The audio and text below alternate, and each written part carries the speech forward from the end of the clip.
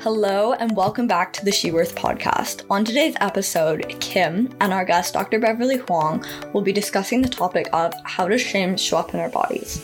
Spoiler, it shows up a lot, and Dr. Beverly does an amazing job of explaining how shame can appear physically. This episode is so informative and the topic is so relatable. I know you're going to love it. So without further ado, here it is. All right. Welcome to the She Worth podcast. My name is Kimberly Mueller. I'm a registered psychologist and co-founder of She Worth. And today we are going to have a really great discussion with a friend of mine and a colleague. Her name is Dr. Beverly Huang. She is a naturopathic doctor in Calgary, Alberta. And the topic that we're going to explore today is how does shame show up in our bodies? I'm super excited because I think when we were brainstorming ideas, in particular, Dr. Bev came up with this idea. It just struck me as something that's not talked about very often, or maybe even thought about or acknowledged. So I think if we can bring it out in the open, it's going to be an eye-opener for all of us, and as it pertains to our own self-worth and maybe our struggle in that regard. So welcome, Bev. Hi, I'm super excited to be here. Yes, thank you so much for taking time out of your busy schedule. I know life is busy with children and careers and life and all that. So we're really appreciative of that. I would love if you could just take a moment to tell us a little bit about yourself so the listeners can have an idea of who you are. Sure. So as you mentioned, I'm a naturopathic doctor in Calgary. I've been practicing,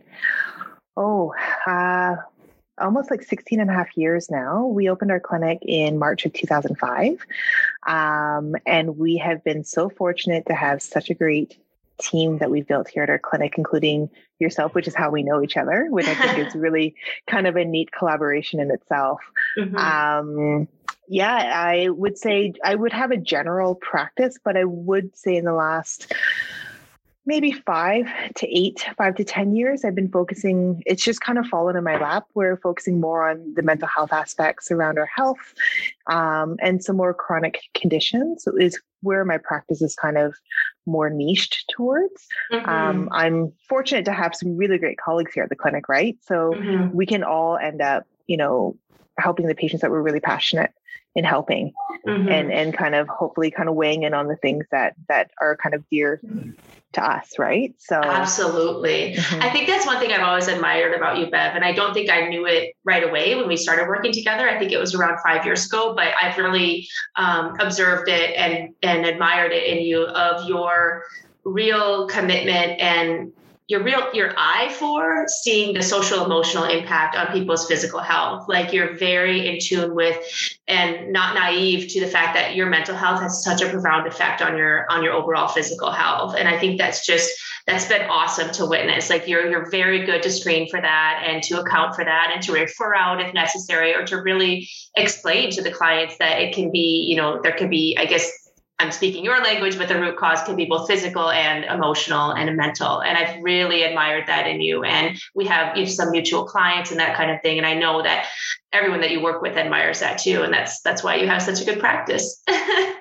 It's, with naturopathic medicine, I mean, there's certain tenets around the type of medicine or the style of medicine that we do. So, it's not necessarily going to be relevant in emergency situation, right? Mm-hmm. But a lot of what we kind of will really reach towards is understanding the root cause of what's going on. So someone mm-hmm. may come in with, 2 or 3 symptoms.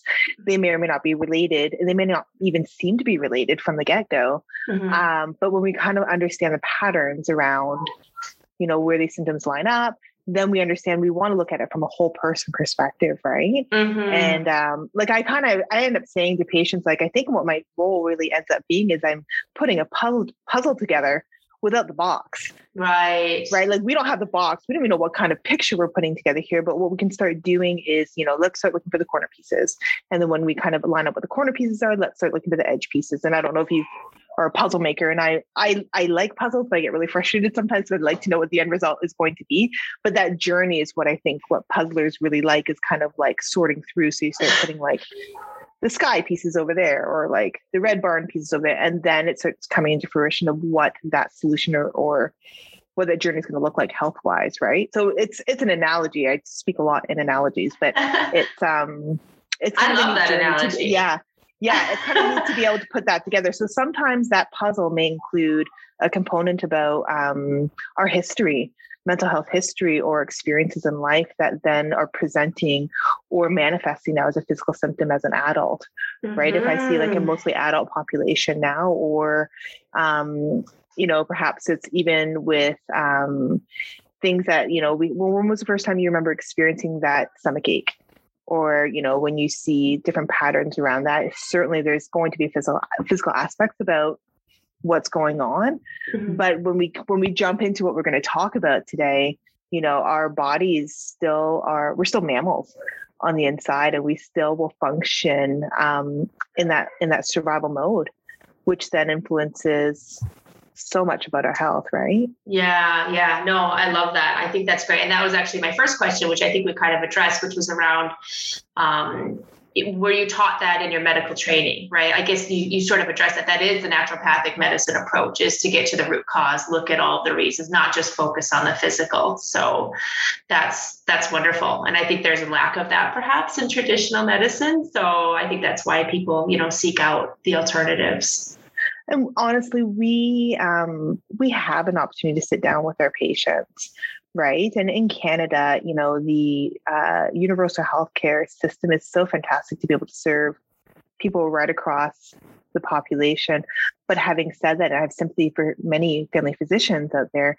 They simply sometimes can't allow for the time that they would like to spend with their patients.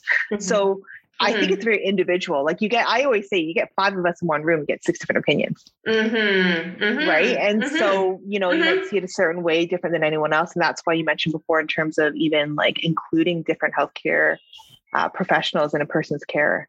It's so important because we all bring something different to the table that hopefully will benefit the person in the end.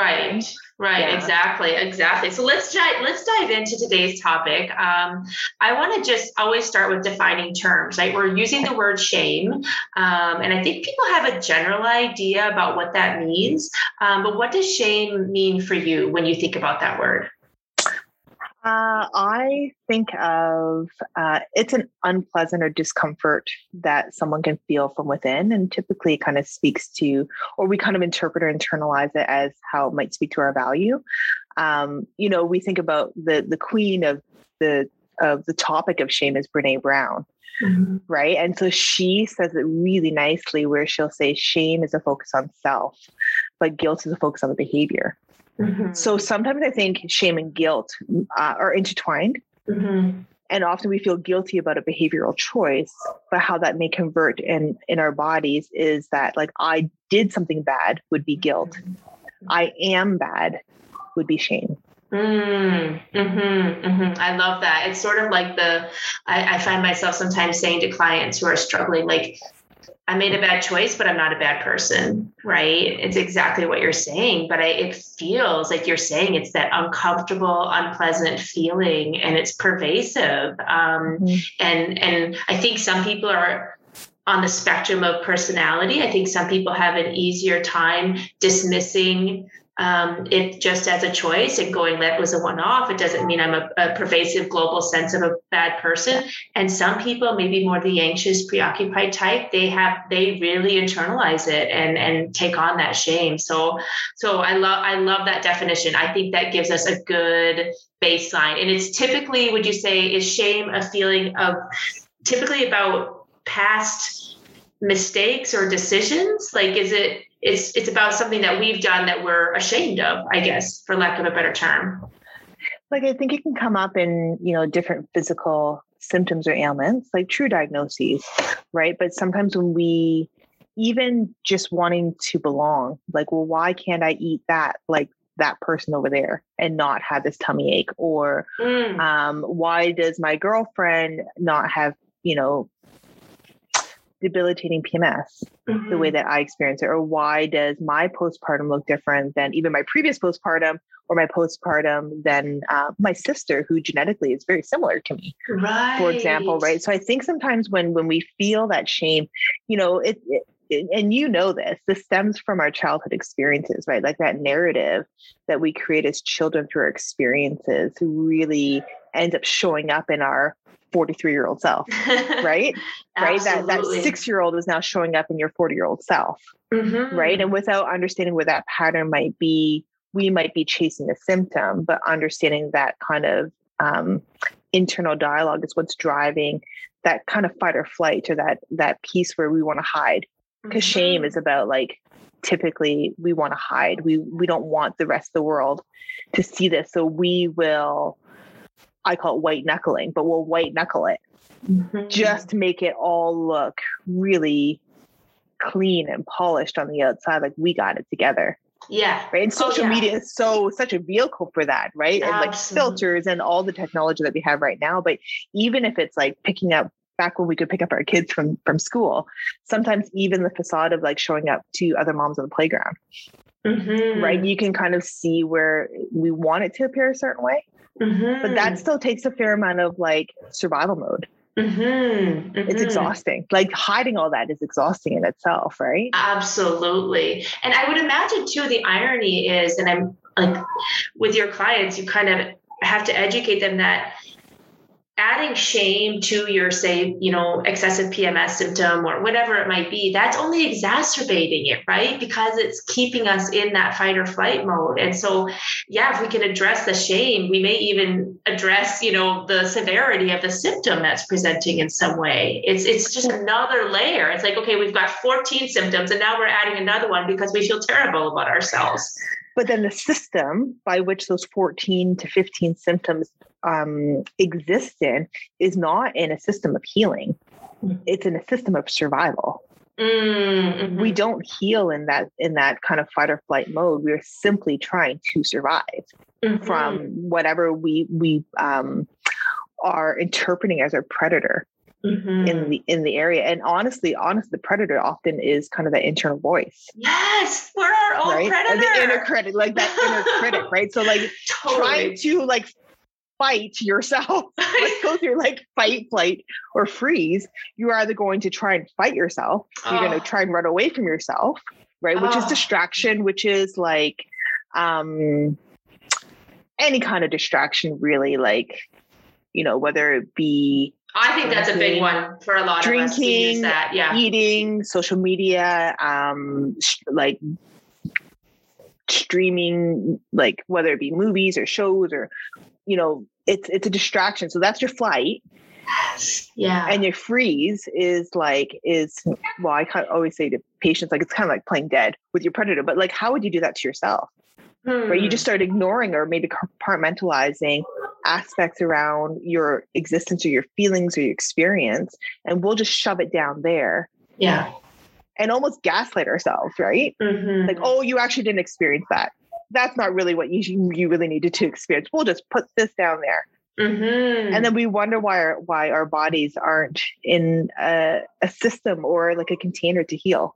Right? Absolutely. And I think, that leads me to my next question, which is, you've kind of touched on it. How does shame show up in our bodies? And you talk about the autonomic nervous system, which is that fight or flight, parasympathetic, sympathetic nervous system. And I know when we were preparing for this, you said a word and I just like caught on to it in this regard, that our body is interpreting it as a crisis. So what does that mean? How does shame show up in our bodies?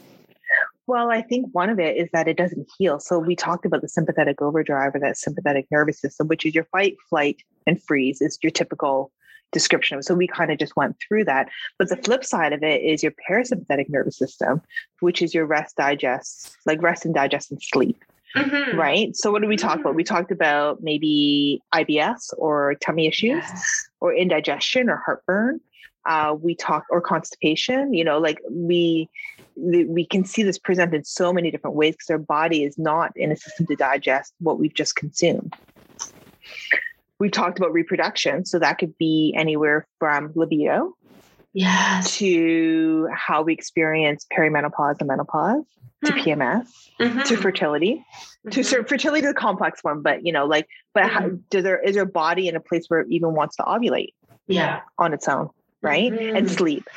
And we always like sleep to me is just insomnia is simply a symptom of stress or something else that we're processing at night that we're not addressing during the day, just the same, right? So with that fight or flight, sometimes we think about how it comes out, whether or not we are just ignoring the process of what's happening, or we go into, it affects our moods. So we have more maybe anger or irritability or rage. And I kind of go back to within the big book in AA, they talk about how like with resentment and anger that comes out, right? It's like drinking poison and expecting your opponent or your enemy to die. Like you consume the poison and you want the other person to. So often it comes out kind of even in our relationships, right? Not necessarily our spousal relationships, but even like work relationships or our friendships, right? And so when we are in that fight or flight, we are just taking it all down. And when we do that, we're not in a container or in a space to heal. Because it doesn't feel safe, right? Exactly. Our bodies don't feel safe to heal. Wow. No, that's so interesting. And I like how you kind of associate each of the different fight, flight, or freeze with different, symptoms that present, whether it's distraction or sleep, or I guess fight. We did freeze, flight, and then fight would be, how would that present physically, would you say? I would say irritability. The irritability, I think anxiety, anxious moments. Okay. Feeling overwhelmed or flooded. Yeah. Can come like you kind of fight, or like I would say, we are at the tail end of this current pandemic. Yeah. Right. And you and I both know that in that struggle, whether it be, shifting from working from home or parenting and working, or, if you run a business or you run a practice and you want to show up for your patients, we get into hustle mode. So we hustle for it. And and it's difficult because the hustle is often celebrated. Oh, totally. Like angry outbursts, not celebrated, right? Yeah. But like the hustle is part of it, or working till, 1 a.m. Yeah. Yeah. That's glorified. It's like, glorified is a great word for that. Yeah, absolutely. And I think it's worth it to consider if we find ourselves in any of these patterns. It's like, what am I running away from? What am I ignoring? What is driving this behavior? Is it just too uncomfortable for me to admit that I feel shame, about some sort of thing? And this is just an easier way to cope, right? It's, if you notice yourself, I think, falling into any of these patterns, it's a good endeavor to actually pause and consider, is there shame underlying this? And how can I shine a light on it, right? Because that's going to ultimately be what's going to dissipate it over time. But here, I just want to kind of make the tie-in between shame and self-worth. Like, obviously, She-Worth is all about helping women improve their self-worth. And I think it's we've just done our quiz and we've shown I could almost predict a woman's self-worth score and her mental health score. We've had over 100 women take our self-worth quiz. And it was astounding to me as I was going through the data that it was almost a perfect one-to-one correlation. And so obviously this is very important. But how does shame, we're carrying around a sense of shame in our life. How does that impact our overall sense of worthiness, would you say? I think I'm sure it's very different for everyone, right? And how we might internalize that childlike narrative and bring it forward as an adult as well. There's a great researcher by the name of Dr. Rick Hansen, right? And he says, simply stated, the opposite of shame is self-worth. Ooh, that's right. Good. So when we have that internal narrative of, like those little traumas, little T traumas or big T traumas, like the big T's I call like Law and Order traumas, perhaps, right? Right. Like we're like movie worthy, like more well-known trauma, but there's little ones too. There's little ones, and that might be the inner critic. That might be, we feel, okay. So let's use the example of the pandemic and working from home and parenting, because I'm sure there's many women that are listening who are carrying the emotional labor of raising their children. And also need to show up for their work just the same. And so therefore, if my child is on Netflix a little bit more. Yes. So the behavior is I've allowed my child to go watch a video or a movie while I need to call into this really important meeting. Right. that's the guilt of it, of that behavior. Yeah, but then we sometimes will internalize that, like, I'm a bad mother. I'm a bad mother and I'm a bad person. That. Right? Because we know growing up, if we say idolize a mother-like figure, Netflix didn't really exist back then, but like they never did that. They, we had everything made from scratch. We had, like there was no ordering in and there was no junk food. And like, so, I think the struggle for our current paradigm of motherhood and parenthood, not just strictly for women, right? But for parenthood, is really balancing that work parenting balance, where it looks very different than it did in the 70s and 80s, when we grew up, right? So like, so my behavioral choices, I permissed for my child to watch a video while I get on the Zoom call. Yeah. As I am right now. Right. Yes. But it doesn't necessarily translate for you into I'm therefore a bad mother and a bad person.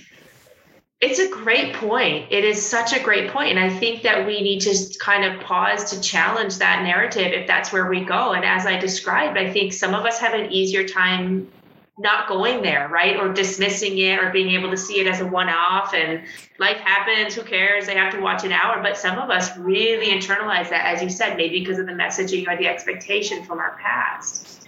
And that's going to have a profound impact on our health. Well, and I think part of it is let's follow that example that we just made up on the spot. But I'm a bad mother. I'm a bad person. I don't deserve to feel healthy. I don't deserve to be pain-free.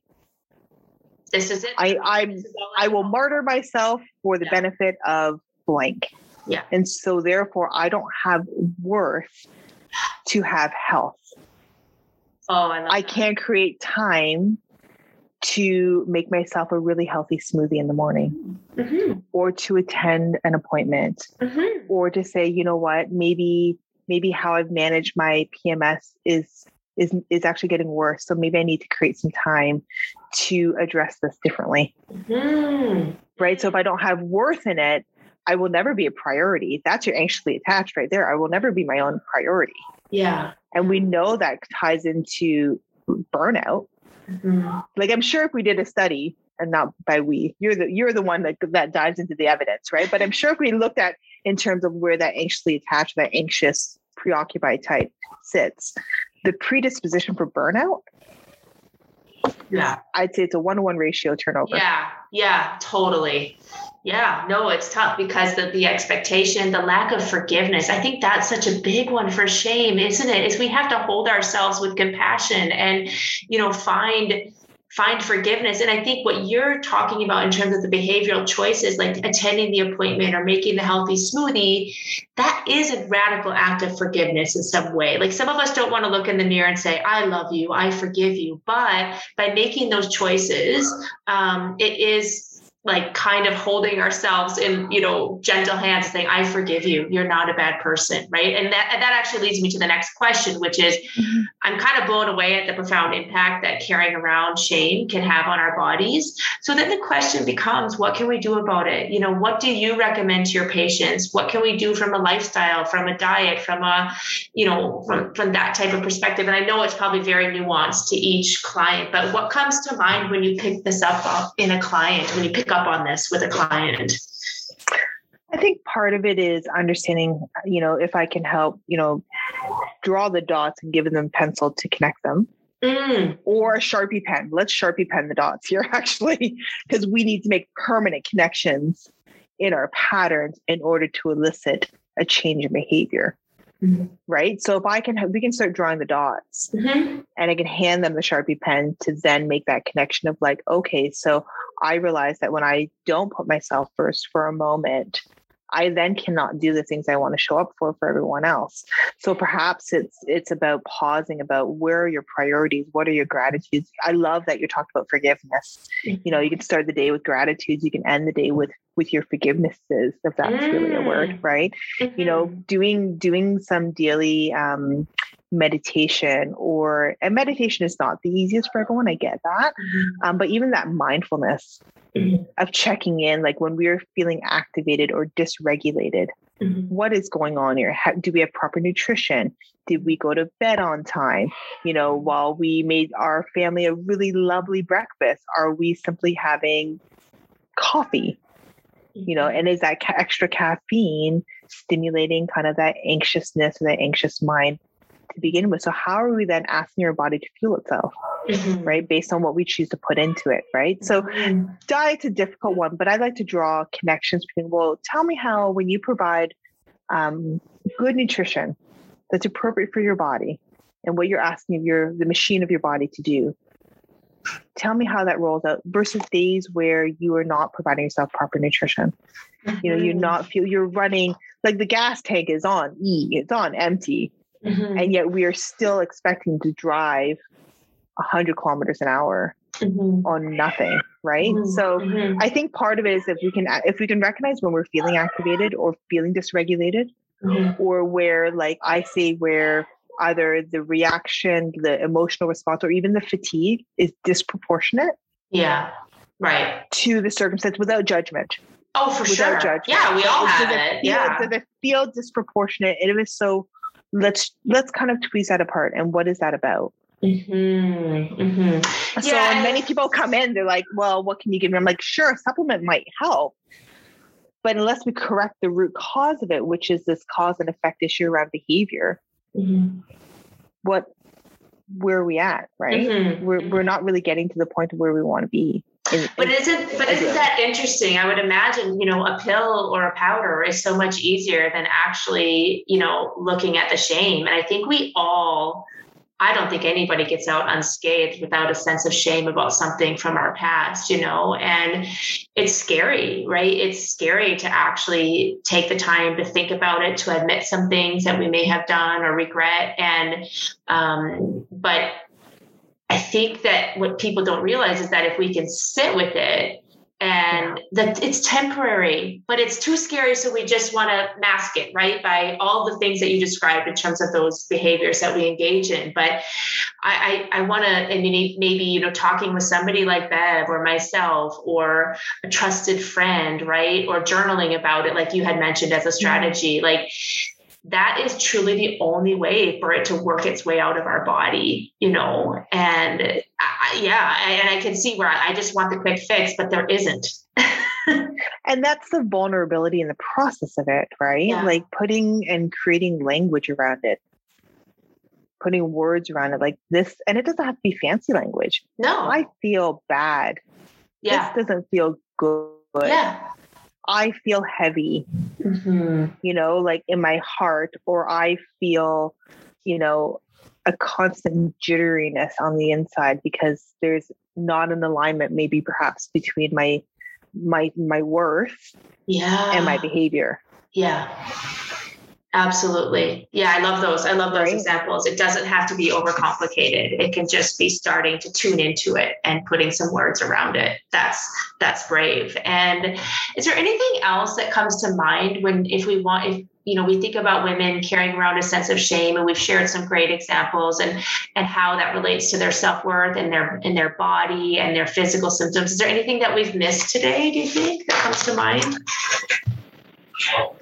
I think part of it is the willingness to be open to it, right? Because the shame in itself feeds itself. Like it feeds itself. It wants to be there. It is content being in the dark corner on the inside of the back of our head. It is content there. It wants to. It's like a squatter. It wants to stay put. Right. Right. Love that. And at some point, you can look at it as an entity, as like moving parts, and say, you know what? I acknowledge you're here. You are no longer welcome here. Yeah. Here's the exit. Yeah. Kindly leave. Or maybe not so kindly leave. Yeah. Maybe there's some expletives and out you go, right? But, and so part of it is, I think, and if I can, we'll fangirl each other for a little bit. If I can observe around the work that I've seen you do with your clients and the work that you have, Lara, that I'm so excited just to watch kind of come into fruition, is really giving a safe space for individuals, for women to be able to vocalize that, to understand, A, they're not alone. Oh God, no. B, it's not their fault. They're not alone. it's not your fault. And there's movement that can be had. And it's not about, the destination. It really becomes about that journey. And so with that journey, you will have detours. There will be construction zone. You will have speed bumps, it won't be Google Maps. You arrive at your destination in 24 minutes. Like, it doesn't happen that way, right? Oh, that's so real. Yeah. And being okay in participating in that journey with, whether it be in person or virtually, with this army of women to support each other. How fantastic is that? Oh, I love that. Get the squatters out and out. There will be construction zones along the way. I love that. So thank you so much, Bev. I think this is going to be so helpful, but I want to finish just like we like to do with She Worth and just kind of ask you about a brave moment that you may have had in your life or recently, small or big, just to inspire other women to continue to have their own brave moments. Trust your gut, trust your instincts. In 2003, this space, I'm sitting at the clinic right now talking with you, right? But this kind of physical space, this brick and mortar, was a twinkle in my eye. And Dr. Mary Knudsen, who's my clinic partner here, we founded the clinic together. And I moved out here on a one-way ticket on a $20 Jetsco ticket when Jetsco, I know you're not Canadian, but Jetsco was this like econo airline ticket that it went under for a reason, but $20 for me to get out here. 2 duffel bags. I knew only a handful of people here in Calgary, and blood, sweat, and tears, and a whole lot of heart, and following an instinct that we felt that we could provide a space for like-minded individuals to come together and create this really great community. And that's practitioners such as yourself, but also like our amazing patients and our amazing staff, right? It just becomes a place where we gather to be real with each other. And when we are real and vulnerable and honest, and we create that safe space, healing will and can happen. Oh my gosh. And that's kind of like what this is like. I'm better at boasting about it, but I'm so happy to show up here every day to work with the people that we get to work with, to have these conversations that we can have with patients that trust us, that we will do this together. Right. So brave moment. Yeah. Like, I was 26 and was trying to convince a bank that my brain was an asset. Like, we were doing like the asset liability. Like, my brain's worth at least something, and it didn't fly, but it was a lot of risk. And the reward has come back in multiples by far. Wow. Yeah. That's awesome. Well, thank you so much. I love that brave moment. I'm glad that I get to benefit from your brave moment as well and be a part of that amazing team, because I couldn't agree more. From the practitioners to the front desk to the clients, I think when you put it out there, people feel that, and you've created that. Yeah. So it's fabulous. So where can if anybody wants to get a hold of you or in touch with you, where might they be able to find you? Good question. Our website is grassrootsnaturopathic.com. Okay. We have our IG handle, which is at Grassroots Naturopathic Medicine. Okay. Or I guess we have a Facebook handle too, at Grassroots Naturopathic. So, okay. Like Grassroots is our home base here, and we have like I mentioned, we've mentioned a couple times, a really fantastic team here. So there's many of us here that do our arts and crafts so nicely in a space that is just like a place of creation for healing. So yeah, absolutely. It's pretty fantastic. Oh, wonderful. Well, thank you. We'll put all that up in the show notes, and can't thank you enough, Bev. This has been really wonderful. Thank you so much. I'm extremely flattered and honored to be part of She Worth. Yeah, this is pretty neat. Thank you. Take care, Bev. Okay, take care, Kim. Bye-bye. Bye. Wow. Big thank you to Dr. Beverly Huang for coming on the She Worth podcast and sharing all that wonderful information with us. You can find her at the Grassroots Naturopathic Medicine on Instagram if you want to check out her page. If you like this episode, please listen to a few more, leave us a review, subscribe, or just follow us on Instagram. Please send us a DM with your favorite parts. We love hearing from you guys. Thank you so much for listening, and we hope you tune in again. Have a great day, and remember, you are worthy.